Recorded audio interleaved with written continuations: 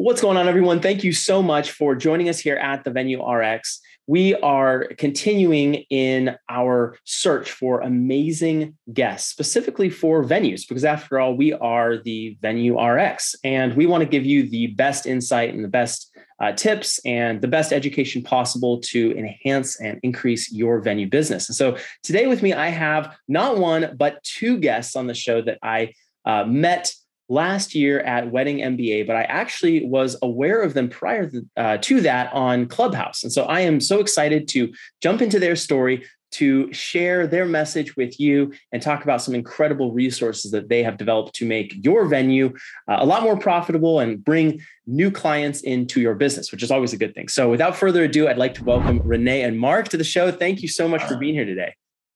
Oh, great. Thanks for having us. Glad to be here.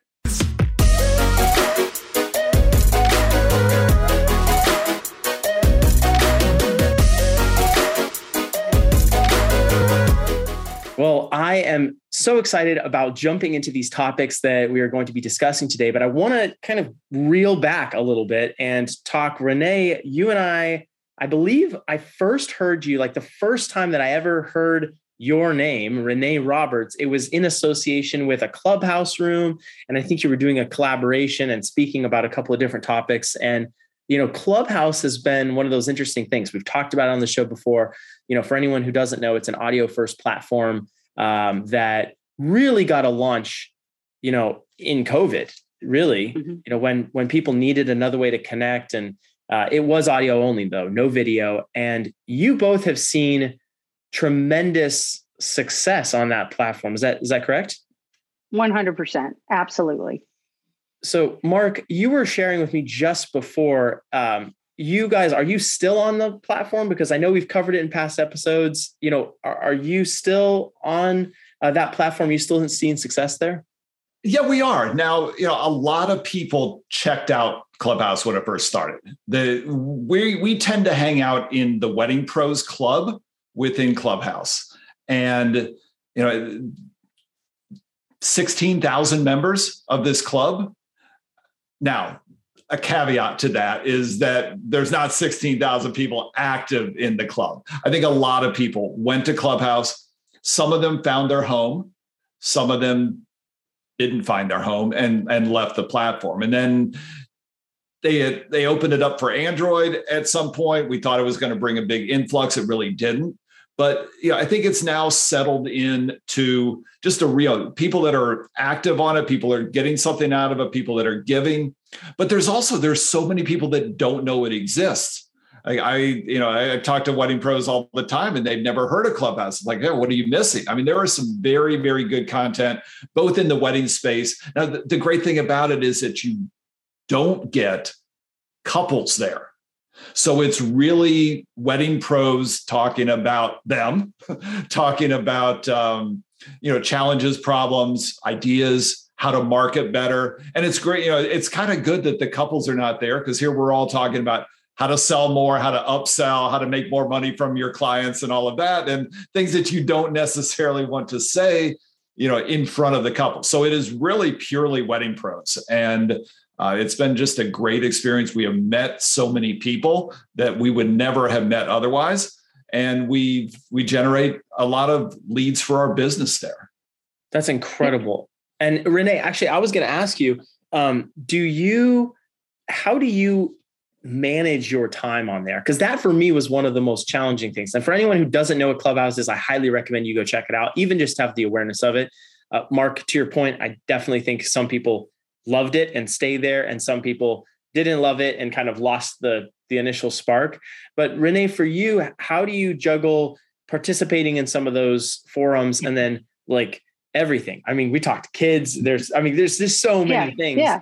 How do you handle that? I actually do have a strategy. That's funny you say that. So we do go on there and we do teach and educate, and we give it for free. And that's the main thing I want people to realize. You have free education on there. You have free access to people that by day, they are charging, hundreds of dollars an hour for their time, and they are there answering questions. Like we do an Ask Me Anything time every other week usually, and you can find the times they bounce around so we can get people in different parts of the world, have different time zones and around the country. But you have that access. And so I have that access for what I do as a digital marketer. I can go into rooms and talk to people that know more than me, which aren't we supposed to always make sure we're not the smartest person in the room, right? So I go into rooms where people are a lot more smarter than me, and I ask them questions. I have a notepad right here next to me where I keep questions throughout the day that I run into a wall. Like I have a question on Google My Business. So I wrote it down here. And so then I'll be in a room and somebody, a level 8 guide I know is in one of the rooms on Google My Business. I'll ask them a question. And a lot of times I'm listening on replay now. So if you haven't been to Clubhouse lately, there are replays with chat. So you can read notes in the chat, which are added value. You can go to the replay. So it's like a podcast. And that's essentially what Clubhouse is. It's a podcast that's live that you can jump into. How many times have you been listening to a podcast like yours? Jonathan, I'm listening to yours. Oh, I'd like to add this because this would add value. But you can't do it. But you can do that on Clubhouse. But my strategy, other than having a notepad of questions that I can ask at any time, is that I also save tasks that I can do with half my brain. Like maybe I'm doing some stuff in Canva, maybe I'm changing dates on something in Canva, or I'm doing some half brain things. So I have a list of those things that I usually keep and in towards the evening, and then I'll do those when I'm listening to a live Clubhouse. But really, I probably am only in listening mode during the day, 2 hours a week. And then the rest of the time, it's just like another podcast because I know the good ones. I've figured out where they are. And another strategy is find some people you like, find some people you respect, and then follow them around. See what rooms they're going into. And you can see below their profile what rooms they've talked on. So now you can get a real hint that you can see the replays, listen to what rooms they are, start following those rooms, and you can curate your own path. And that would be my strategy. Put some time into it and find where the good people are and hang out with them. And you never know who you're going to meet. I mean, Renee found herself at one point, one of her famous Clubhouse stories, she found herself on stage with Gary Vaynerchuk and asked him a question. This is somebody that you don't just get to go ask a question to. And go ahead, Renee, tell what is the famous one? What did Gary V tell you? Okay, so I got to add this to my 3 lies and a truth game that you can play. This is now, people will never believe that this is a truth, but I can now say in that little game, Gary V told me he loved me. He did, because I made him laugh. And so he goes, oh, I love you. So there you go. I like that. So now I am going to be in on the secret. Now I'm going to know if I ever hear the game. This is perfect. Yep. You'll know that that's a truth. Yes. Very cool. Well, now you've piqued my interest. I want to kind of recheck Clubhouse out, because for me, it was a struggle. It wasn't that I didn't find value in it, but I had a struggle kind of balancing all the other, things that I do in my day. And so I think that's pretty neat. And I'm very interested about some of the ways that they've changed the app, because I know the replays was something that people were talking about. And so really sounds like something that I want to check out. But I want to pivot, because we are talking today all about venue marketing, but from a very specific and unique angle. And so before we get that, I know that I kind of dropped that as a little bit of a teaser. And you both have this just such a cool package and opportunity and training and knowledge and insight on this topic. So I want to get into it. But before, could you share with me very, very briefly, and Marc, maybe you could kick this off, how did you get to focus specifically on venues? Because you do marketing, and of the marketing that you do, and maybe you can kind of even give us a little hint into what we're going to talk about today, but how did you get focused on venues specifically of all of the subcategories of our industry? Okay, so you want my smart ass answer? That's where the money is. There you go. There we go. I like it. No, but seriously, the venues really drive the entire train for the wedding industry. It is the first stop for everyone. Even like you can choose a wedding date, but if you're set on a venue, like you kind of have to have the venue available. And so the choice of venue drives almost everything. There's very little that you can do to plan your wedding until you have a place to do it. That, and seriously about the money, it's like it is the highest ticket item in the cost of the wedding. It is very competitive. There's a lot of need for venues to market creatively. And and that's really why you see, whether it's the direction our agency is headed, or you see the largest category of exhibitors in a wedding expo, the largest category on Wedding Wire or The Knot, or the wedding magazines, the biggest section is venues, because there's the greatest ROI, and there is the greatest need, and the greatest potential ROI because of the high ticket. So that's where everyone in the industry kind of starts venue first, and that is just where we led ourselves. It's just where the demand is. For you, Renee, when you got started with working in marketing, for you, was venues just something that was kind of the first thing for you, or did you come to it as a process of working with other types of businesses? It actually came as a process. We were working with mainly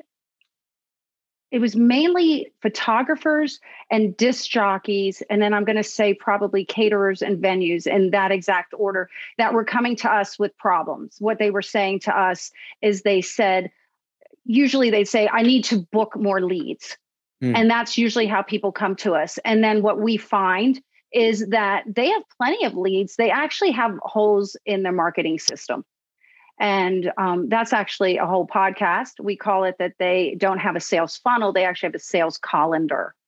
And so yes, we help them finding that. But for venues, there's so much competition, as Marc said, out there in the space. And unless you're paying for a featured listing on these wedding websites to stand out above the crowd, that's one thing that you can do. But here's the other problem that's happened on these wedding websites is that you've paid money to be featured.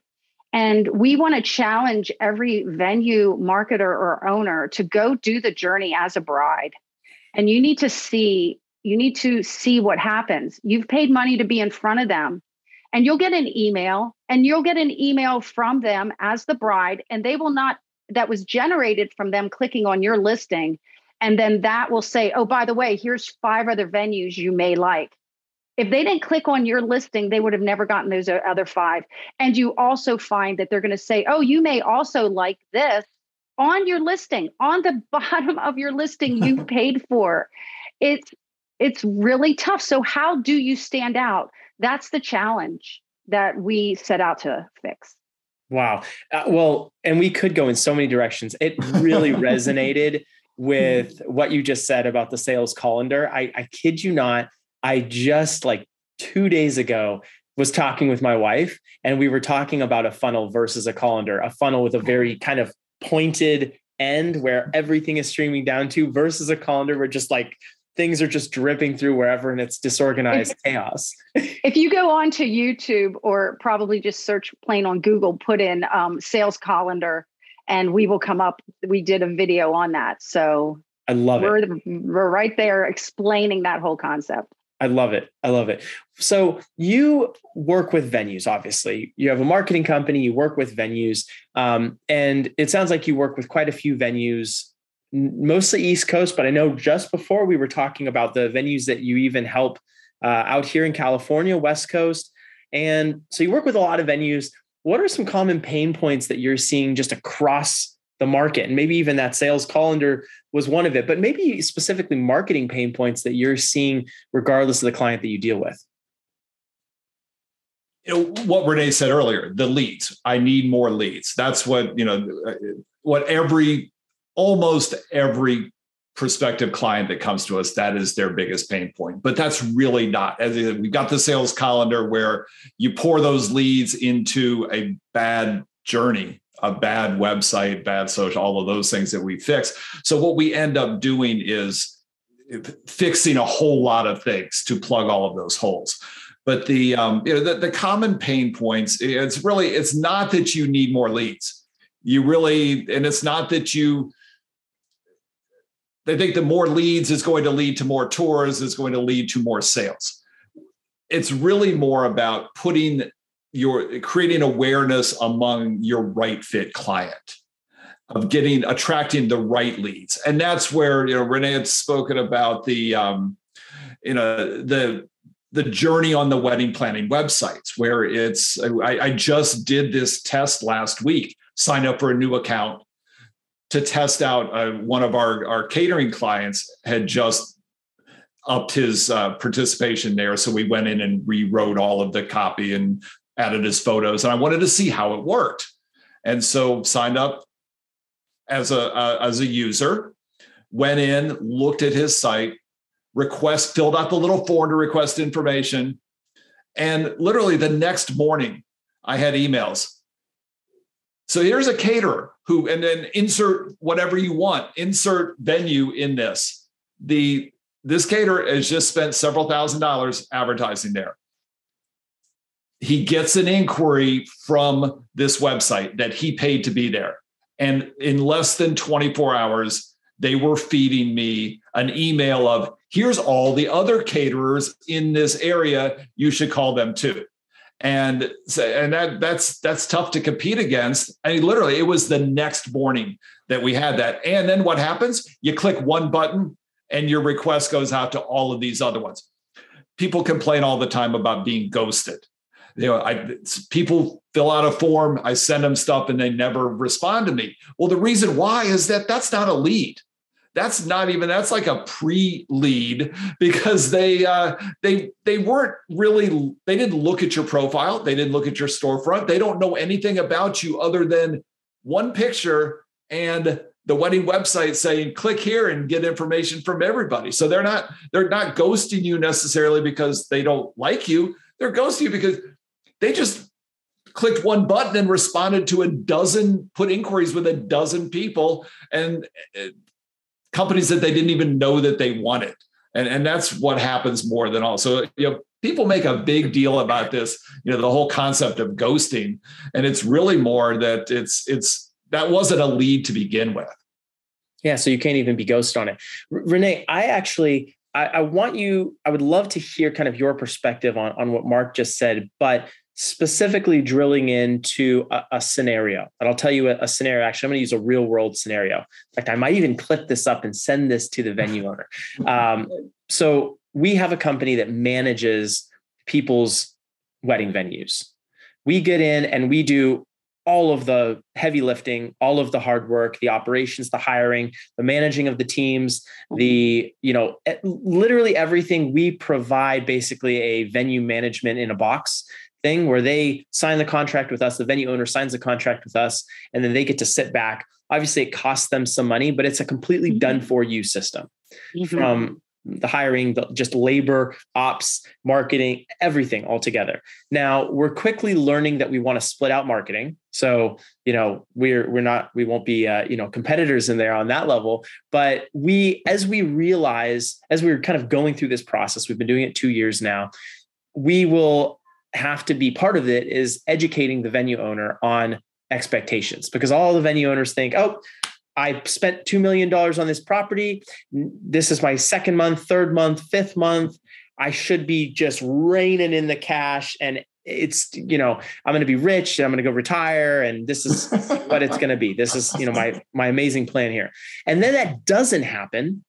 And whether it's, whether we are involved or whether they have a sales manager or venue manager involved, and they're looking, or maybe it's just them, and they're looking at the numbers going, what's going on here? This feels like a desert. I'm not getting the leads like you talked about, Marc. They aren't really leads, but can you work me through that a little bit more? So it's not a lead thing, because my venue owners, and specifically, I'm thinking of one conversation I had. The idea is like, okay, we had 15 tours last month and we had 4 bookings or 5 bookings. Well, if we increase it to 30 30 tours, then we're going to get 10. Like, it's a simple numbers game. And so again, they start at the top of the funnel. They say we're getting X amount of leads. And so they drip it all down. So if someone comes along offering them more leads, they say, sure, take my money, because they think that it's a simple progression. I'm hearing from Marc that's not correct. What's your take on it? My take on it is, if I can go get you. Let me look around my house. I can get you. I got to see who's in my house right now. I got a bunch of kids. I can go get you a bunch of leads right now. Do you want these leads? Are these your qualified? Anybody that's in my house, are they a qualified lead for your venue? It all comes down to garbage in, garbage out. We have to get qualified leads for this whole thing to work. So where do we find the qualified leads? That's just the basis for anything. So I'm going to just simplify it down to that. And I'm sure Marc has something to add. We always tag team each other, but that's what I would do. I would have to, before I could really even give you a synopsis on where the problem is I know there's some people out there, like you said, saying, we're going to get you leads. We're going to get you tons of leads. And then when it doesn't work, the venue owner is upset and then the person getting you the leads is saying, but here's the leads. I did my job. There's a lot more to that. And we have to decide if we're going to go digging for a well, shouldn't we find out that there's water there, possibility of water first before we even start digging? That's kind of the first basis of where are we looking for these leads and what kind are they? Because we just did the scenario of the wedding websites. They have leads all day long, but are they yours? And did they do the due diligence of reading who you are? If you're a caterer at $150 a plate and they're sending you people that want a barbecue for $25 on paper plates, that was not a good lead. That didn't help that caterer at all. So there is something broken in that system, Marc. And the competition is intense. And over the years, there's been a lot of consolidation within the wedding website. And, now we're there are some alternate sites that actually we have done a good job for some of our clients. But, the reality is that 80% of the market share is in the hands of Wedding Wire and the Knot. Mm-hmm. And so everyone is there. We were just running some numbers last week, and there are over 25,000 venues on the Knot nationwide. And and what can you do to stand out? The most thing you can do is buy the top listing, but it's still the picture in the box. And there's not a lot so that's the biggest challenge is cutting through this clutter. Mm-hmm. You have every venue's on Instagram, every venue's on Facebook, every venue is on the Knot and Wedding Wire, and every venue has a website. So a lot of them do the wedding shows. A lot of them, some of them are still in the magazines. What can you do to stand out and cut through all of that? Because at the end of the day, everyone's just they're trying to wave their flag to say notice me. And it is a struggle. And the one thing that so many businesses, they don't understand that process of you can build this wonderful venue and it can be beautiful, but if no one knows about it, it might as well not exist. Well, and it sounds like not just no one, but the right people, right? Because that's what you're saying, garbage in, garbage out. That's a really incredible point. And the difference in the wedding industry, which makes it different than every other industry, is that you don't have repeat customers. If you're this is where the whole building your tribe of Instagram followers and Facebook, that stuff's not as important in the wedding business as it is everything else. You're not building a coffee shop where you rely on people coming in 2 or 3 days a week and you build your regulars and you build your business over time and people keep coming back. With any kind of a wedding business, you have to create awareness. You are 100% recreating your audience base each and every year. And that's the eternal challenge that you have to, you build your business, you can't stop, because if you were crazy busy in 2021 or 2022, that's no guarantee that 2023 is going to be just as busy. You have to always be looking for your next customer. And that's why this whole industry of the knots and wedding wires and wedding shows and everything, why that industry exists to the degree that it does. Because every week people get engaged and move into the marketplace. People get married and move out of the marketplace. And so you're shooting at a target that is always moving. That's so funny that you said that, because just this morning, we use a variety of marketing channels, including Wedding Wire, The Knot, Here Comes the Guide, like some of these different, websites and places where you can be listed, and, Yelp, Google My Bit, all the places, right? And Here Comes the Guide sent us an email saying, hey, not to be a wet blanket. Literally, they use that phrase, not to be a wet blanket, but are you prepared for the wave of excess business to slow down? So if anything, what you're talking about is going to increase in intensity as some of these postponements finally are fulfilled. And, some people kind of get back to normal kind of flow and pace of things. And depending on where you are in the country, that process may have started months ago, right? So really it's having an understanding of what your system is going to be for generating those leads. And then kind of what's your toolkit? Is that what I'm hearing? Yeah. And so what happens all the time? I mean, this marketing thing done right is not easy. I mean, it's not that Renee and I are sitting here all day doing every bit of people's marketing. I mean, we have a team. We have SEO people, completely different area. We have people that do Google ads and Facebook ads. We have copywriters. We have website developers. We have all of these people that it takes all of those things to really crush this and do it right. And so what happens usually is that, venues, if anything, are the ones that can afford to or justify bringing on someone to handle their marketing. And the problem is if somebody to handle everything in your marketing, that person doesn't exist. That person does not exist. And they certainly do not exist at $20 an hour. And so or even $30 an hour. yeah, you're right. And so everybody, they love the business. They love doing weddings. They love owning the venue and running the venue and improving the venue and all of that. They don't really like that marketing part.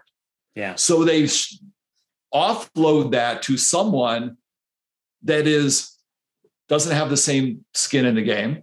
They don't know all of these things. They may do one thing well, but what about the other 99 segments of your marketing?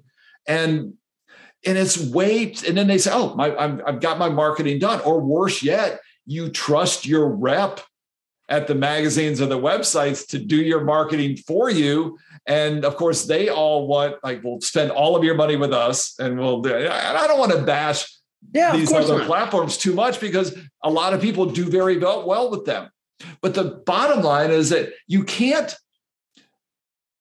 marketing of your business is not something that you can just do and be done with it. It is the most important driver of all of your success, because if you don't have solid marketing, you don't get awareness. And then if you don't have awareness, you don't get leads, and you don't get leads and you don't get sales. And ultimately you don't have a business. And it is such an important thing. It's the most important thing. I tell you what, is way more important than whether your chairs are gold, silver, or white. It's so true. No one will be sitting in them if you don't have if you don't have the marketing that fills the calendar. So I want to move in the direction of this show specifically today and kind of talk about our main event. But I want to give the listeners and the viewers on YouTube a bit of a teaser, because the question I want to ask you at the end of this podcast is, in your opinion, executed well, what is an appropriate estimated timeline for a new venue to anticipate being profitable?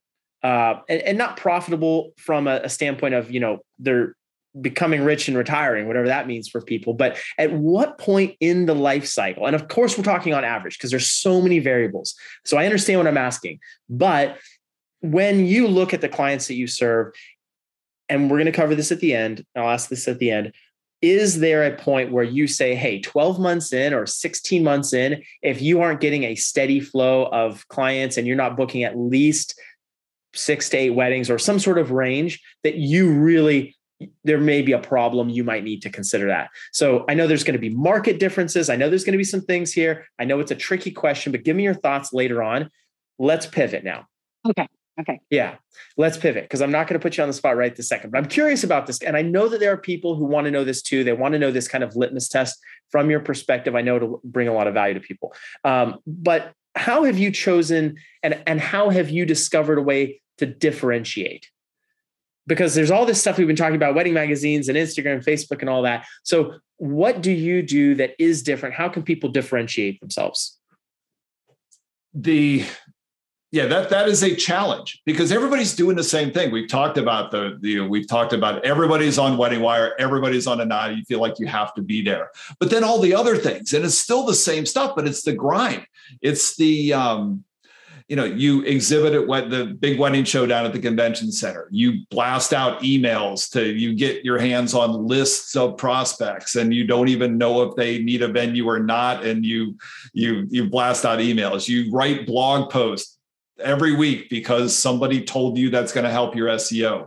You do styled shoots. Okay. You do all this effort for a styled shoot when most of those things they never go anywhere. They never get anything other than a few pretty pictures. And then, you're on social media, you're on Facebook and Instagram, Pinterest, YouTube, you're posting things out there all the time.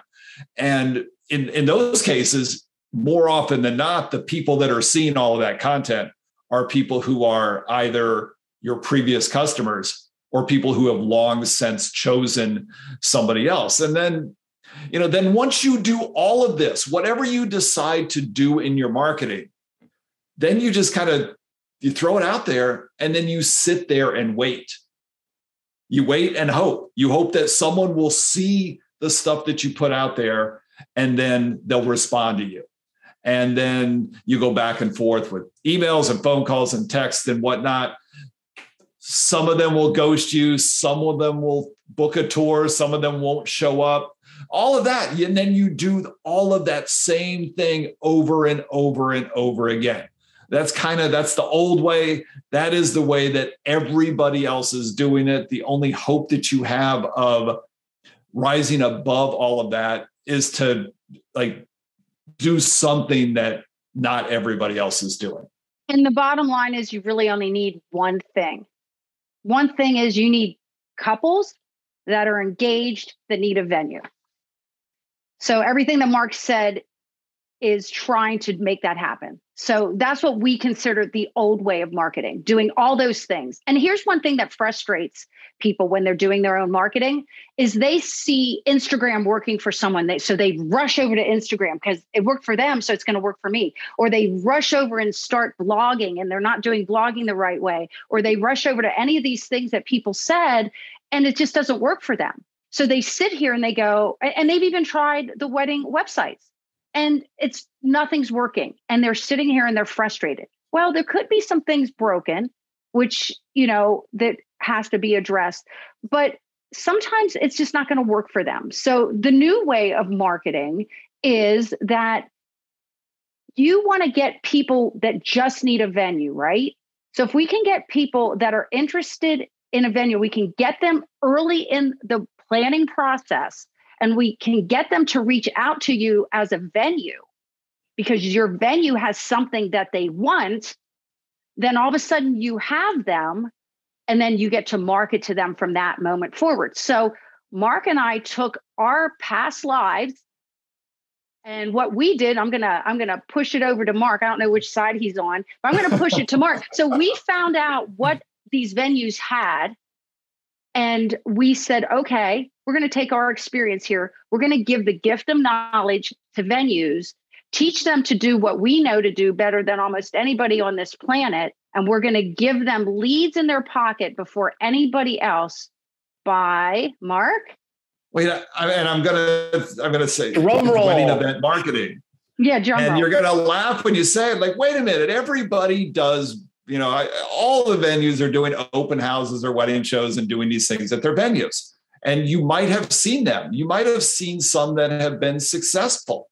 But, stick with us because we're going to show you how this is such a magical thing. You may think, doing an open house, it's like, yeah, we do that. We do all this other stuff. And, once a year we do an open house and we get a bunch of people that come in and our vendors are happy and all of that. But no, you can turn this into a marketing machine for your business. And because it gives you what you want. Like all of those other things that you're doing are there to create awareness, which then people reach out to you, and then you hope to get some of them to come in and take a tour and then hopefully book some. It's this process that we're going to explain makes that entire process easy. Event, tour, booking. It's that simple. And the key is doing it right. But you're giving them, when you do this sort of an event and you can attract the right people, that's the key. Yeah. It is really, you've got them right where you want them, where everything else that you're doing is leading to this result. This is the shortcut to that result.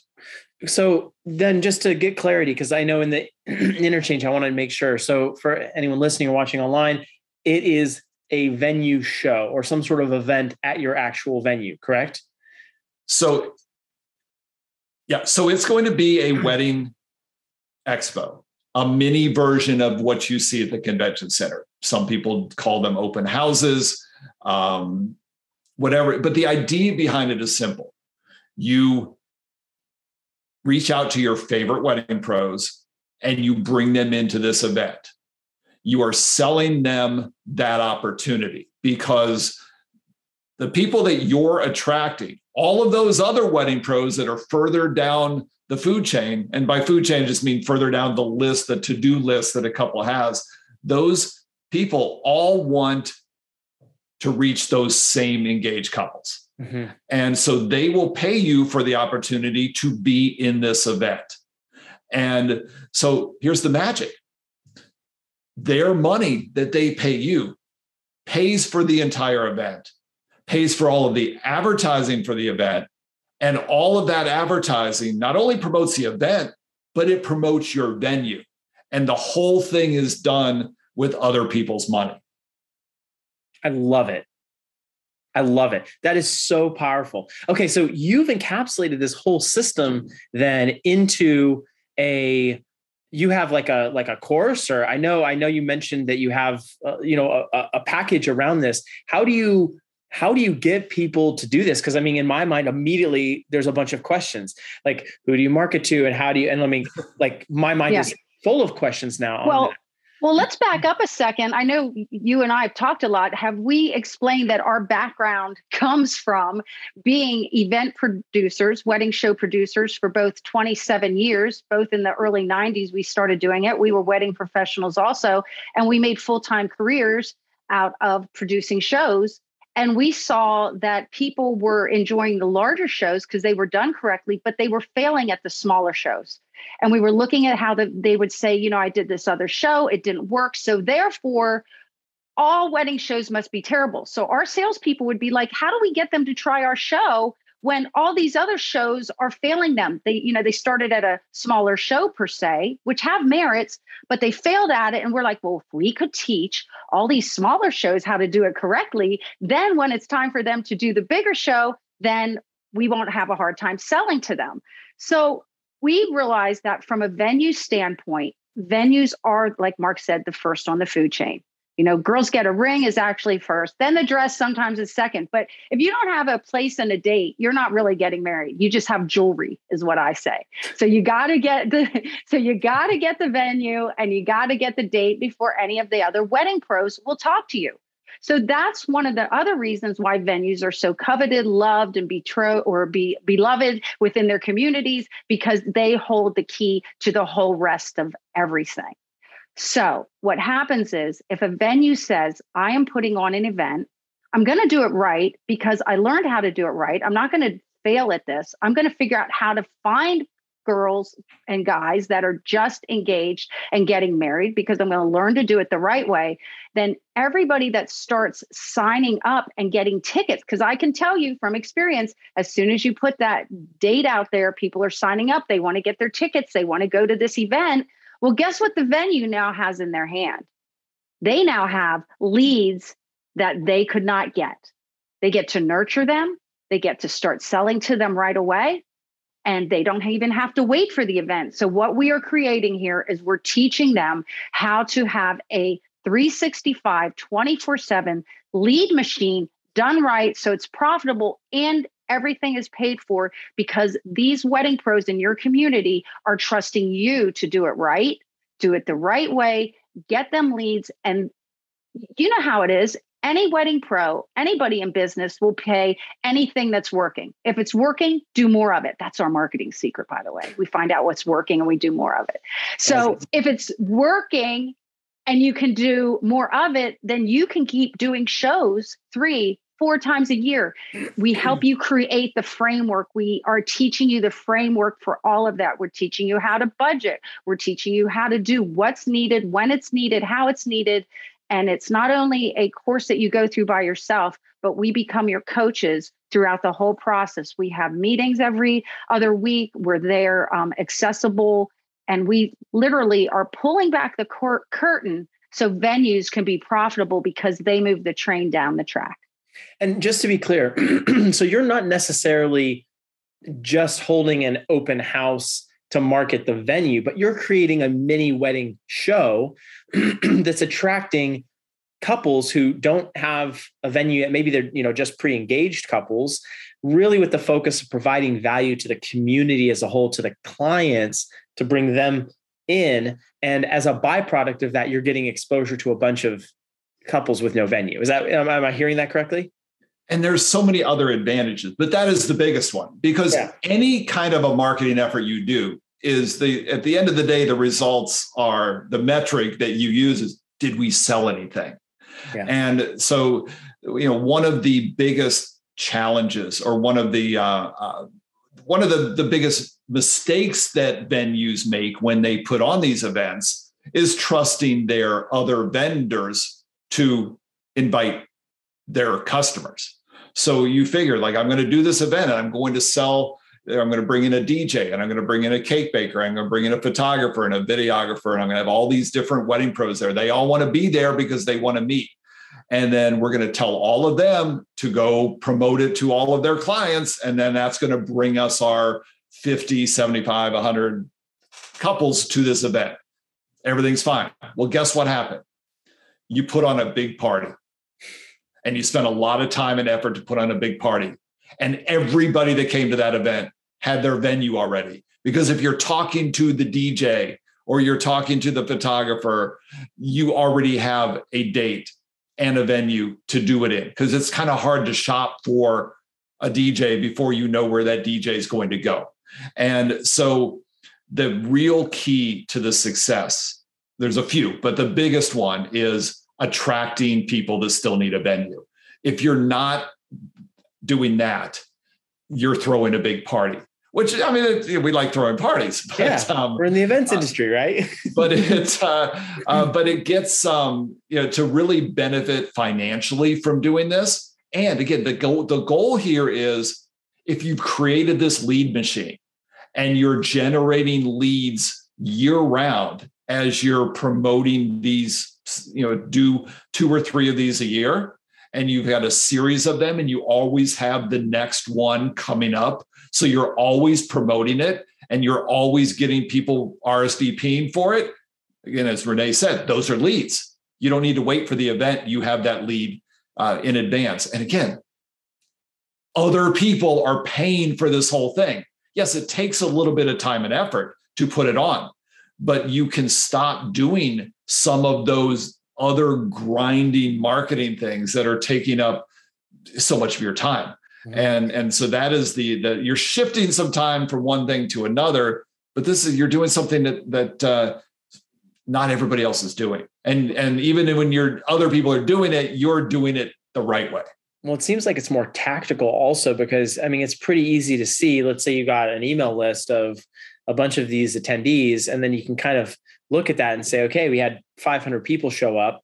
And of these people, we were able to convert 6 or 12 or 20 or however many it happens to be, depending on the effectiveness of the marketing for the event. but now you're able to kind of immediately see versus unendingly posting blogs or, whatever, hoping that someday someone who reads that will be the moment that they're like, aha, I should, click. And that's assuming you have a call to action button in the blog area, And there's this other bonus, which is a little bit more minutia, but you're giving multiple tours at the same time. You're doing, back to back to back to back. When you do one of these, you want your best salespeople to be there to do multiple tours, but you also create this sense of urgency, because when you're giving a tour and you've got 5 other people lined up to get the same tour or on the same tour, people start to, well, wow, look at all of these people that are interested in this venue. If we like it, we better sign up now. So it is not unusual to be getting people that feel that sense of urgency and then sign up right there on the spot. I have a question about this. Let's talk right now to the venue owner who owns kind of a unique piece of property, gorgeous, but maybe a bit off the beaten path. They're not in an area where a lot of people naturally go to. I'm specifically thinking of a venue in our market that we manage that is in Ramona, and it's kind of off the beaten path. I mean, there's not a lot of reasons that you'd go up there unless you already knew about it or somehow had exposure to it, family from there, whatever. But across the country, you've got these remote venues that maybe take 30 minutes or 45 minutes to get to.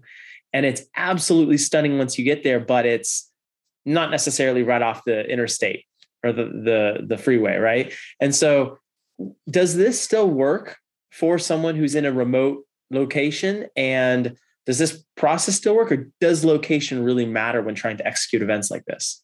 This is not location based at all. This is 100% the type of marketing that is needed for something like that, because you have to have a reason for them to get there.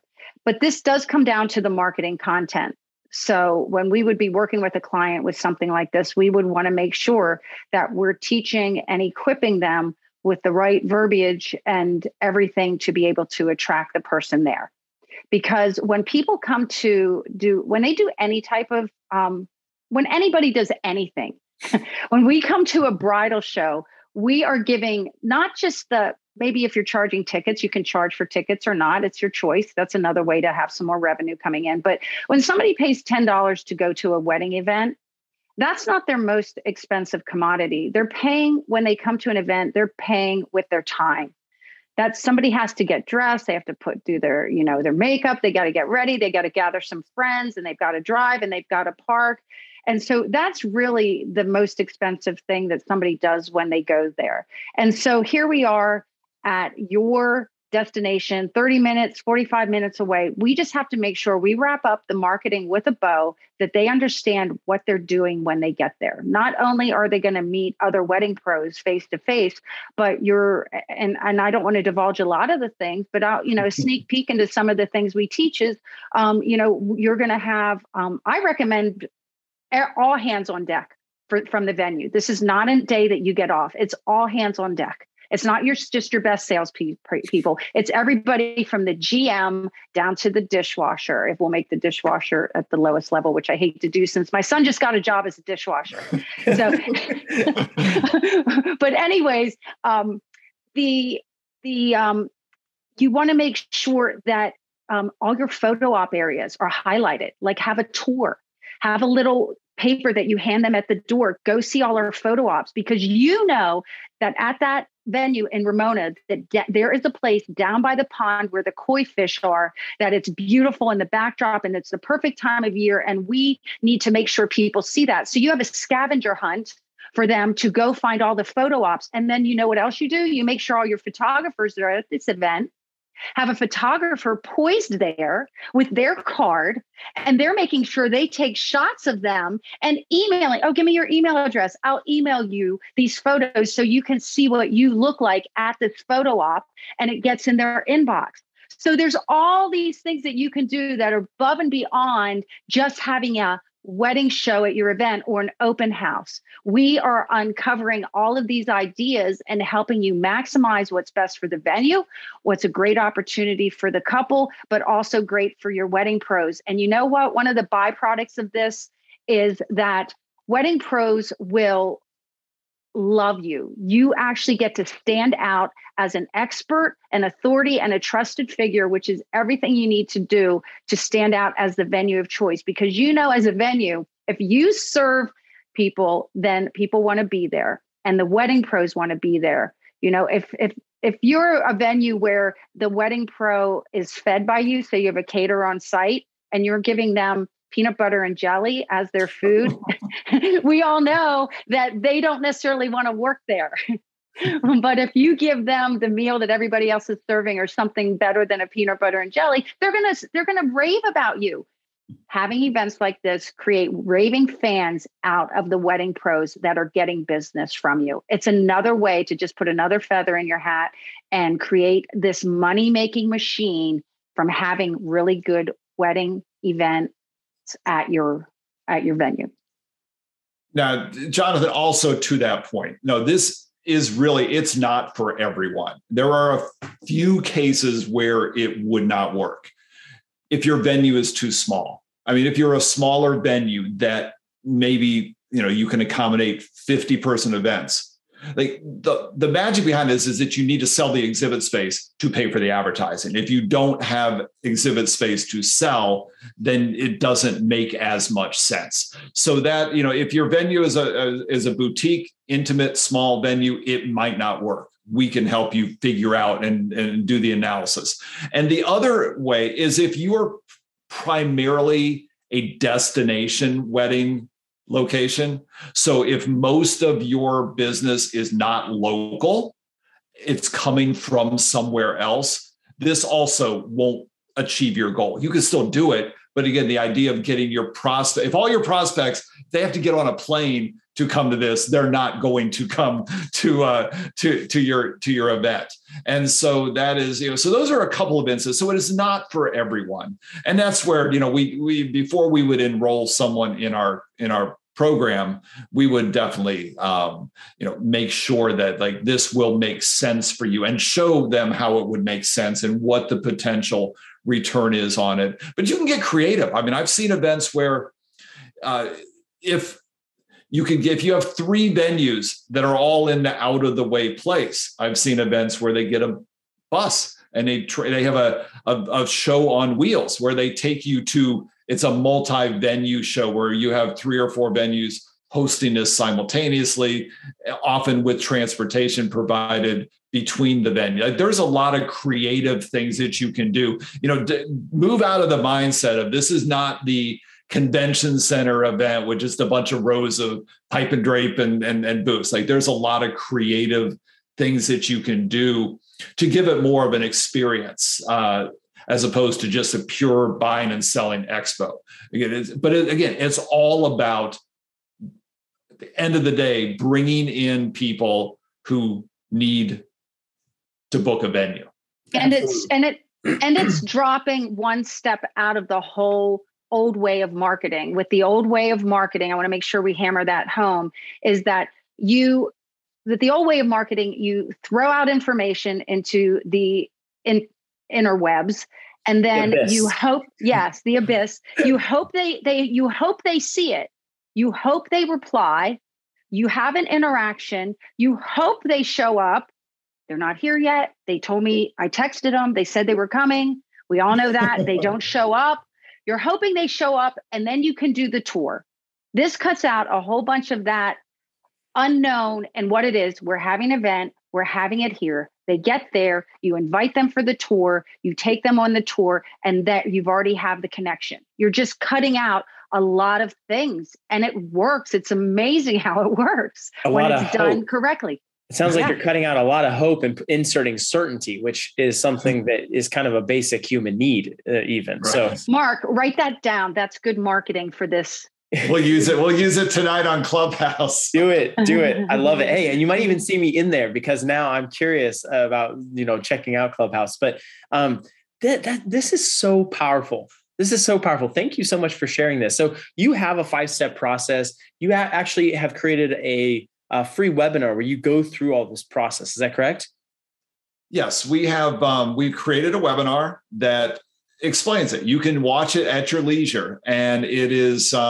It talks a little bit more about the why to do it, how to stand out, a lot of the things that to show you a little bit more about why this makes sense and how it can make sense for you. And so that is at weddingvenuesuccess.com, which awesome. Is what all of us want, is our successful wedding venue. So it's weddingvenuesuccess.com. And you sign up the webinar. It runs all the time, and awesome. you sign up for it. And then if you watch it, if you like what you see, then you can just schedule a time to talk to us. We'll talk to you a little bit more. We'll see if it makes sense. And we'll talk about what we could do to help with the process. Again, it is a course that includes videos and workbooks and forms and all of that stuff, but it also includes, it's almost like you're coming into a community.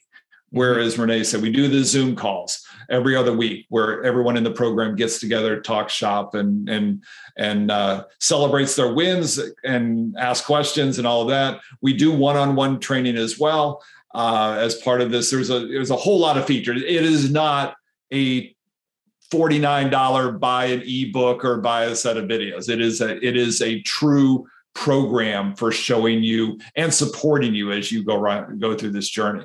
That's so good to hear, because I think a lot of times there is unsupported education that is offered.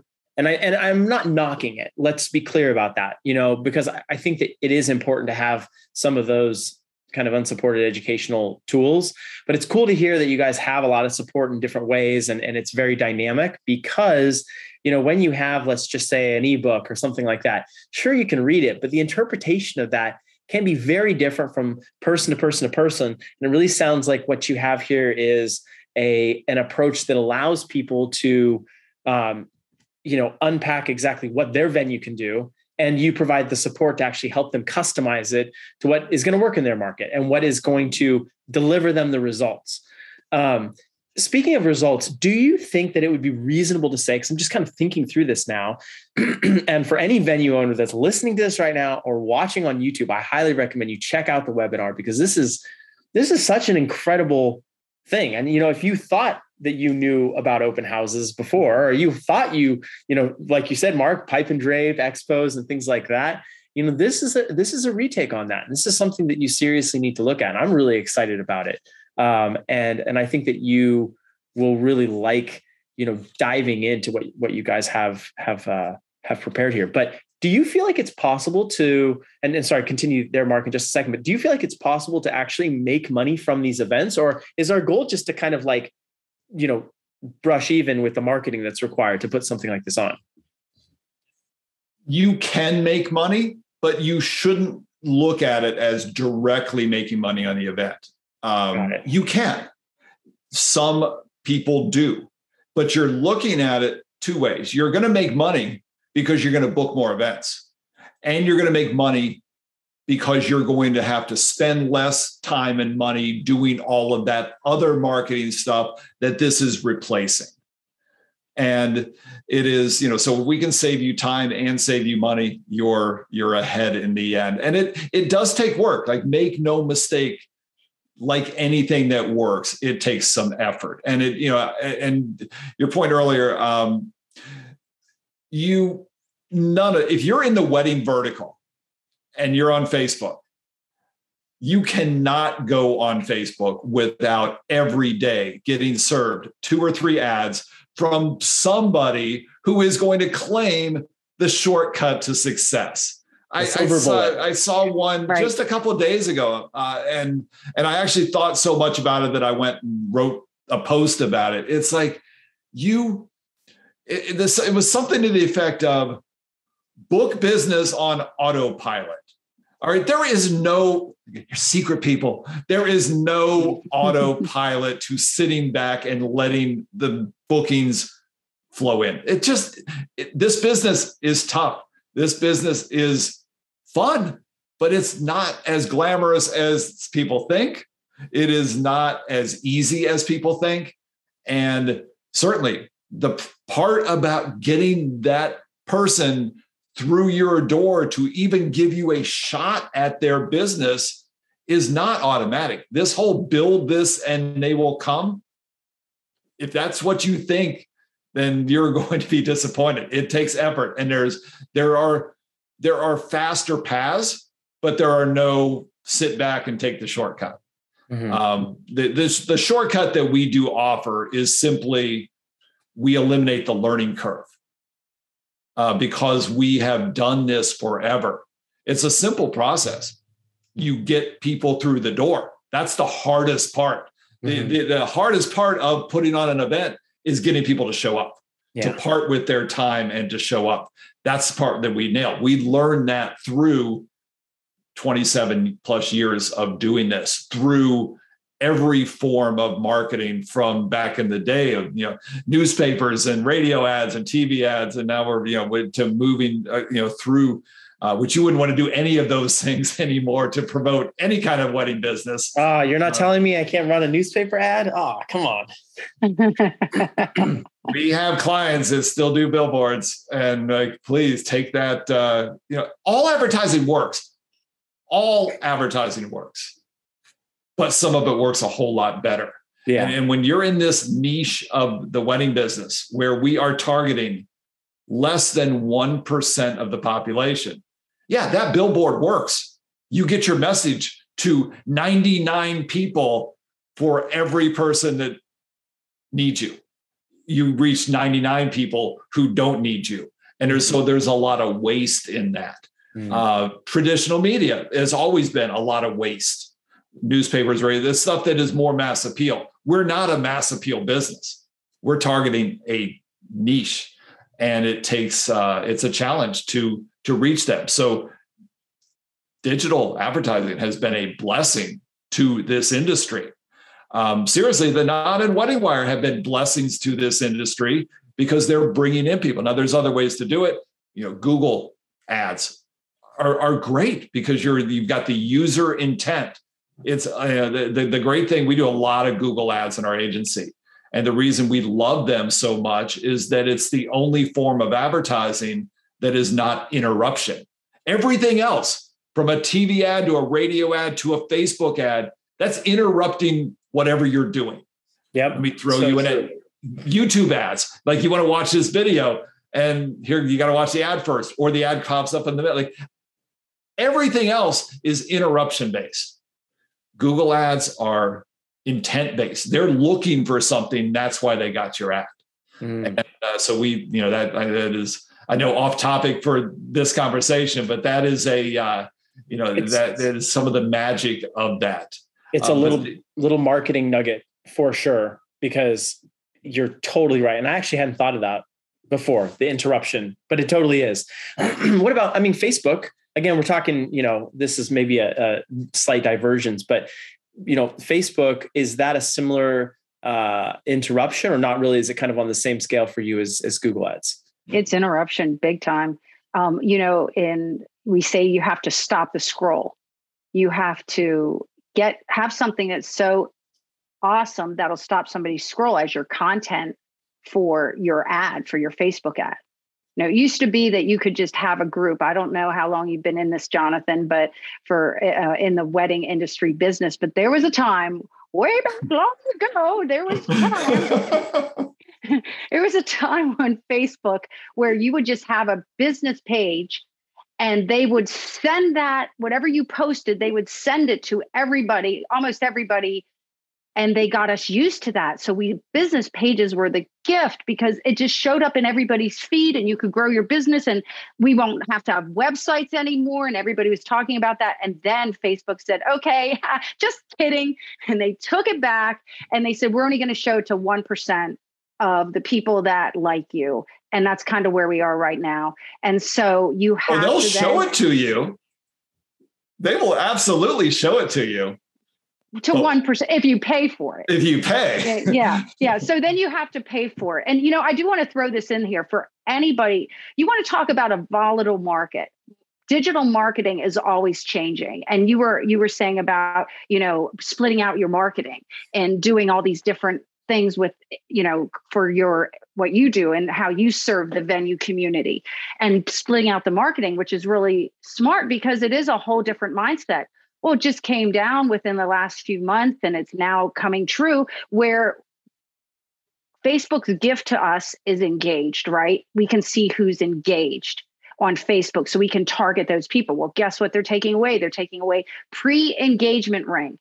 So anybody that was interested in pre-engagement ring is now going away. So we lost that. So those people, like maybe a dress shop, maybe the jewelers that were very interested in that because they were trying to catch them before they actually bought, a ring, or they're very early, their pre-engagement ring. So we kind of know they're looking for dresses. That's how girls are. They've been planning their dress for a long time. So pre-engagement ring was really important if you were going after these segments of the wedding industry. Well, they're looking at pre-engagement ring as being too invasive to someone's privacy. So therefore, they're getting rid of it. Plus, it also has something to do with it just maybe not having that much activity. Maybe now with the new iOS 14 and tracking people off platform, maybe they're seeing we can't see them looking at jewelry shops at engagement rings. And so therefore, why are we even bothering having this segment? But those are all the things that are changing all the time within marketing. It's not static. Your website shouldn't be static. You should be updating that regularly. Nothing you're doing in marketing should be looked at as static. And your venue, by all means, should not be static because you could be the cat's meow today. But if you don't stay up with it, and if you don't clean those floors and paint those walls and put the newest thing in, you're not going to be that. And then let's just circle it all right back. How will people know that you have the pond with the koi fish if they don't get to see it? And what's better, that picture doesn't do it justice. How about you have a wedding planning event at your venue and get them to come, and then you can market most efficiently, we think, to people to sell your venue for their wedding. How's that? I love it. Came right back around. I love it. It was such a good thing. And we're nearing the end here, but that last question, I do kind of want to wrap around to. When a venue owner is listening to this right now, maybe they feel a little overwhelmed. Maybe they feel a little hopeful. They're like, wow, this is great. This is something I hadn't thought of before. They're going to check out your webinar, but they're still curious as far as, okay, I'm going to put in my $2 million or my $1 million. I'm going to develop out this beautiful property. I'm going to build this barn. If you're here in California, you're going to spend 27 years trying to get a permit. And then once that process is done, but let's say we've done all of that now, what is a reasonable timeline if you're kind of on average, let's just say, to hit some sort of cruising altitude? What should they look at? Because I know we can have patience and I know we can execute correctly on all these different things. And like you said, it is always changing and people are doing Instagram and Facebook and Pinterest and all the different things. But in your experience, is this a 12-month game? Like open door, now the venue is ready to actually achieving some sort of level of market penetration? Is this an 18-month thing? Is this a 24-month thing? What in your experience? And just give me your feedback on this. If you do things the right way, and we have worked with startup venues, down to the feasibility study of should we even do it, of what does it cost us to actually put on an event? What do we need to do? If you position it correctly, and by positioning, I mean, you've got to have a reason to exist. You need to have a value proposition that makes sense. You can't just come in and say, here's my venue, and I want to charge X amount of money to rent it out, without figuring out what the alternatives are to your venue. There are always alternatives. There are always other choices. So it gets into the value proposition, which is really simple. What you get for what you pay. It works with a low-end venue. It works with a high-end venue. Everybody that goes in their mind when they're making a decision. What is it that you do? What's your value proposition compared to everybody else? If you come in with a good value proposition, if you're bringing something to the market that the market needs, and you're not just like the same old thing, and you do pre-promotion, I know it's a challenge, with construction delays and stuff. When do we start booking events? And I never want to, condone like booking weddings too early before you're going to be open. Like that's, yeah. But and your sales process, because people have heard all the horror stories, it is harder to sell it when you don't have it. I get that, but you still have to be selling it. But in short answer to your question, which as you've learned today, like we're not that good at, but I see no reason that if you do this the right way and you promote it correctly and you build all of the pieces and get them right from the beginning, I don't see any reason. Forget talking about when are we going to ramp up and hit our stride. You should be hitting your stride right from the beginning. Again, every week, new people are getting engaged and moving in. They don't know that your venue is the new kid on the block necessarily. They just know what they know, what's there. And so I've always said that in the wedding business, you can never take your eye off the ball. Feast can change to famine overnight. The good news is that the opposite is also true. It is entirely, people don't care how long you've been around. They don't care how long you've been in business, how big you are, how whatever. What they care about is what they get for what they're paying with you. And if you nail that, I see no reason why you shouldn't be profitable in year one. Now that's, there will be plenty of people in the venue business that say, no, that you can't do that. It takes 2 years, it takes whatever. And I don't know, I'm optimistic. But if you nail the marketing, you can be busy from the beginning if you're serving a need. Well, what about the process of that? Because I think we have to consider some of that, right? Like, what does it take to get all these strategies? I mean, even if it's someone, let's say I'm a new venue owner. I just opened the doors. We're now selling. We have 2022 dates available, obviously, because we have nothing booked. We've got 2023 and 2024 coming up here. Great. I hear about you guys. I go to the webinar. I love it. I sign up for the course.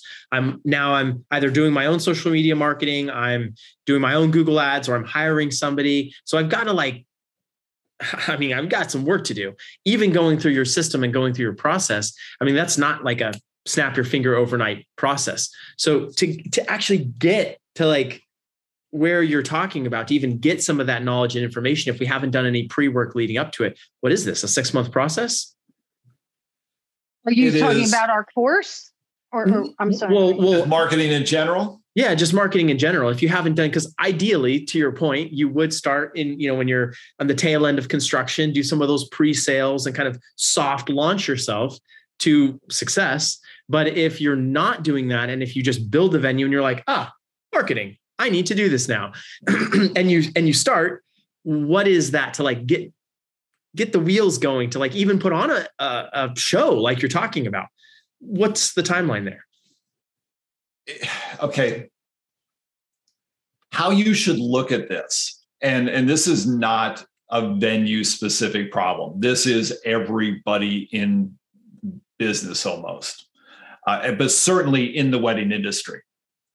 It's you need to decide, is it when you're allocating your resources that you're pouring into this new venue,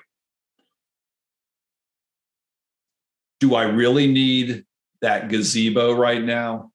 Or do I need some events at the venue?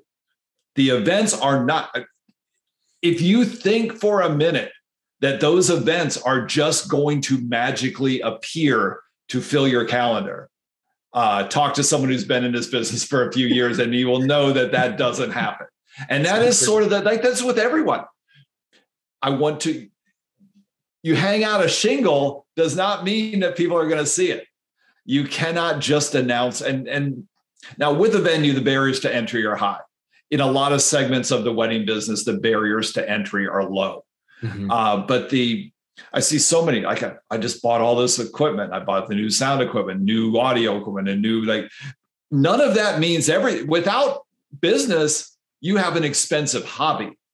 And a venue with no takers is a really, really, really expensive hobby.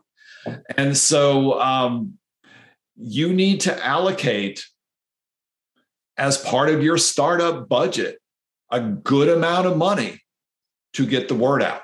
It's not. And now you can, as you get a reputation and as you get referrals and people the buzz starts to go out within the community of about your venue, like then you could potentially ratchet back a little bit on those expenses. But again, keep in mind that you're always educating new people that you exist. But I think that because most people go into this with the build it and they're going to come mentality, like they're so busy allocating, what color lighting and chandeliers are we going to have in the ladies' room, that they forget about, okay, how am I going to get people through the door? Mm-hmm. Treat your investment in your startup marketing equal to your investment in pretty things you're putting in your venue. That you have to. It's no different than the bride and groom, specifically the bride I can speak of, sitting in front of you. And if you're the florist like I was, and she sits there and she says, I want these flowers, and she shows me her Pinterest board. I look at it, I'm looking at $2,500 worth of flowers, which may seem like a little or a lot, doesn't matter for this story. But then she proceeds to tell me that I don't have any more money. How much can you do this for? I already know that she spent $1,000 for her Louboutins. Her dress costs $5,000. And she's sitting here with a problem because she didn't take the time to create a budget, realized that flowers were going to be more than $250 or whatever she thought they were going to be. And now she has basically built her whole wedding, buying those things, like Marc was saying, getting the gazebo, making sure that it had the best tile in the bathroom, which only, half the people are going to see in the women's bathroom. Yes, it's an important bathroom. We do appreciate nice bathrooms. Thank you very much. But it's just that the priorities were messed up from the get-go. And so if you do it right, what I'm hearing Marc saying, if you're doing it right from the get-go, there's no reason that you couldn't be profitable from the beginning, deciding what you're going to have with your budget, how you're going to spend it, and doing the marketing. However, half of our clients come to us, I'm thinking venue clients right now, half of them have come to us doing the math and they're brand new. And we're doing the feasibility study and we're starting with them at the beginning. They came to us as a referral, okay? So they wouldn't have even known where to find us. So they came as a referral.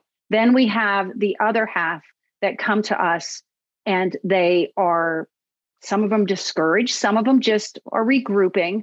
But I can think of one locally that I got to go to their venue. I got to drive to. It was within driving distance, and she was very discouraged.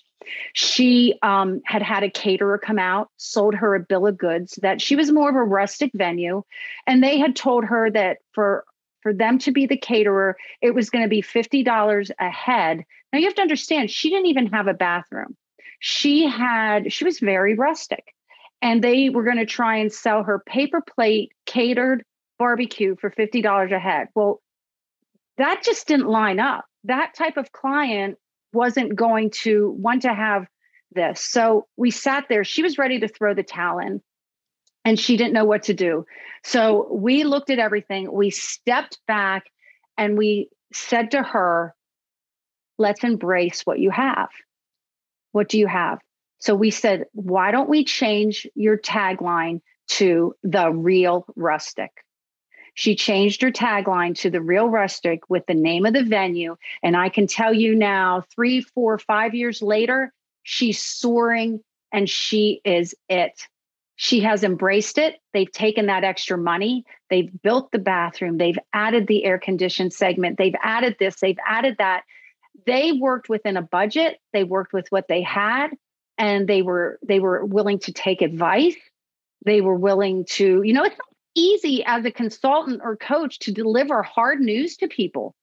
I had to really tell her, you didn't make a good decision here with signing up with this caterer. Oh, and the caterer was the only people that could sell for them.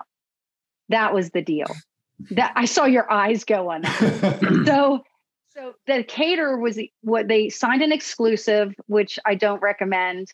I don't know when I would ever recommend that. But anyways, my point is, if you're watching this and you're discouraged, sometimes you need to step back, get somebody in to help you find what Marc said is makes you unique.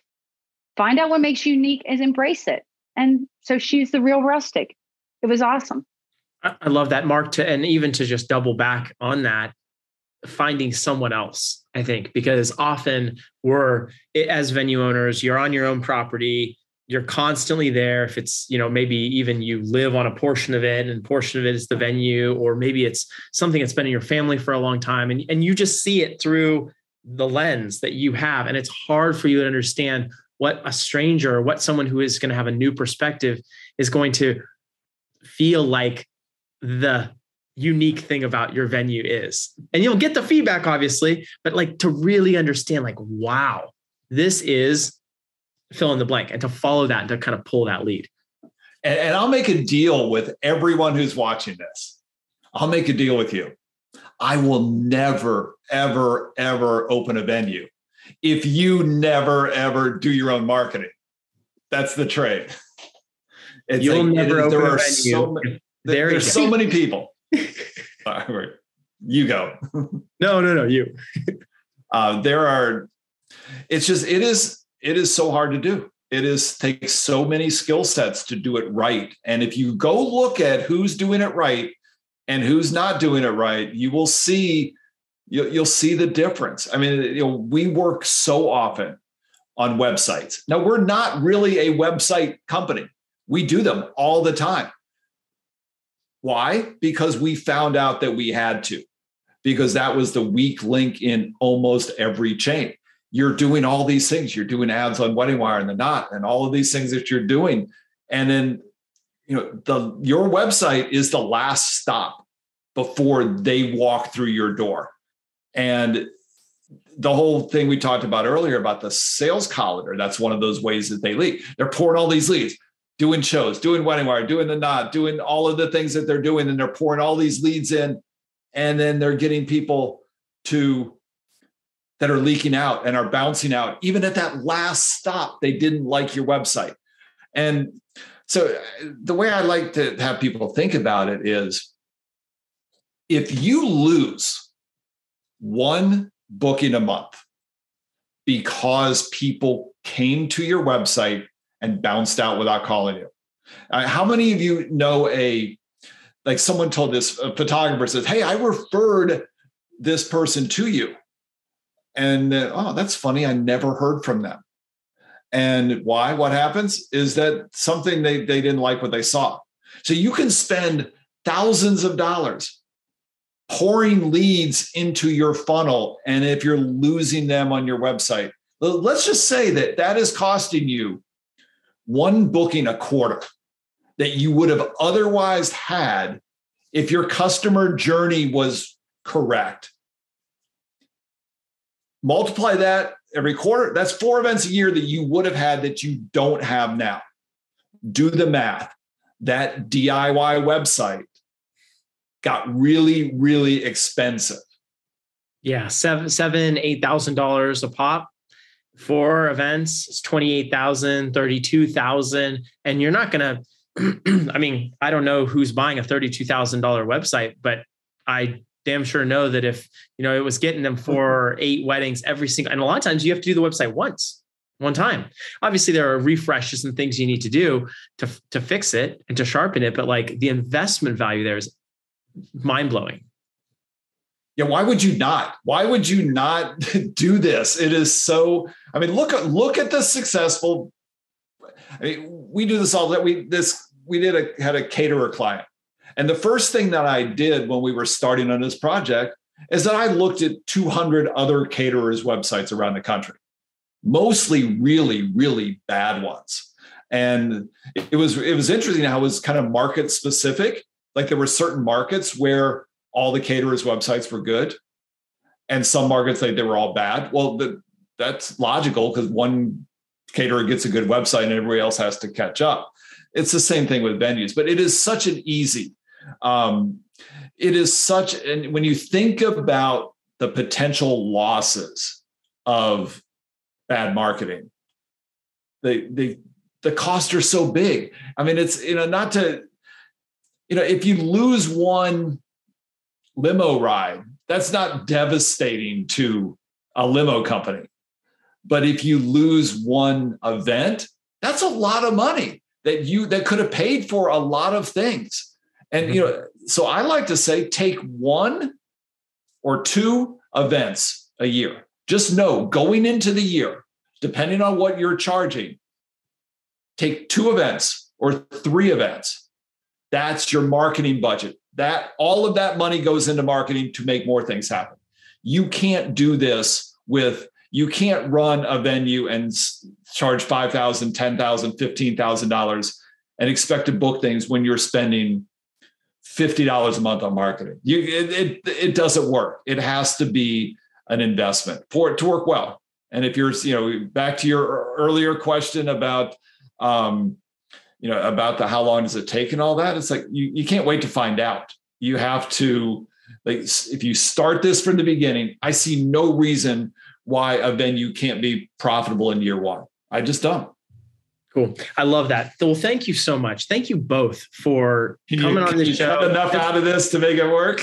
No. Oh my God. So much. And the people who are watching and listening to this online are going to absolutely love it because you're giving real tactical examples.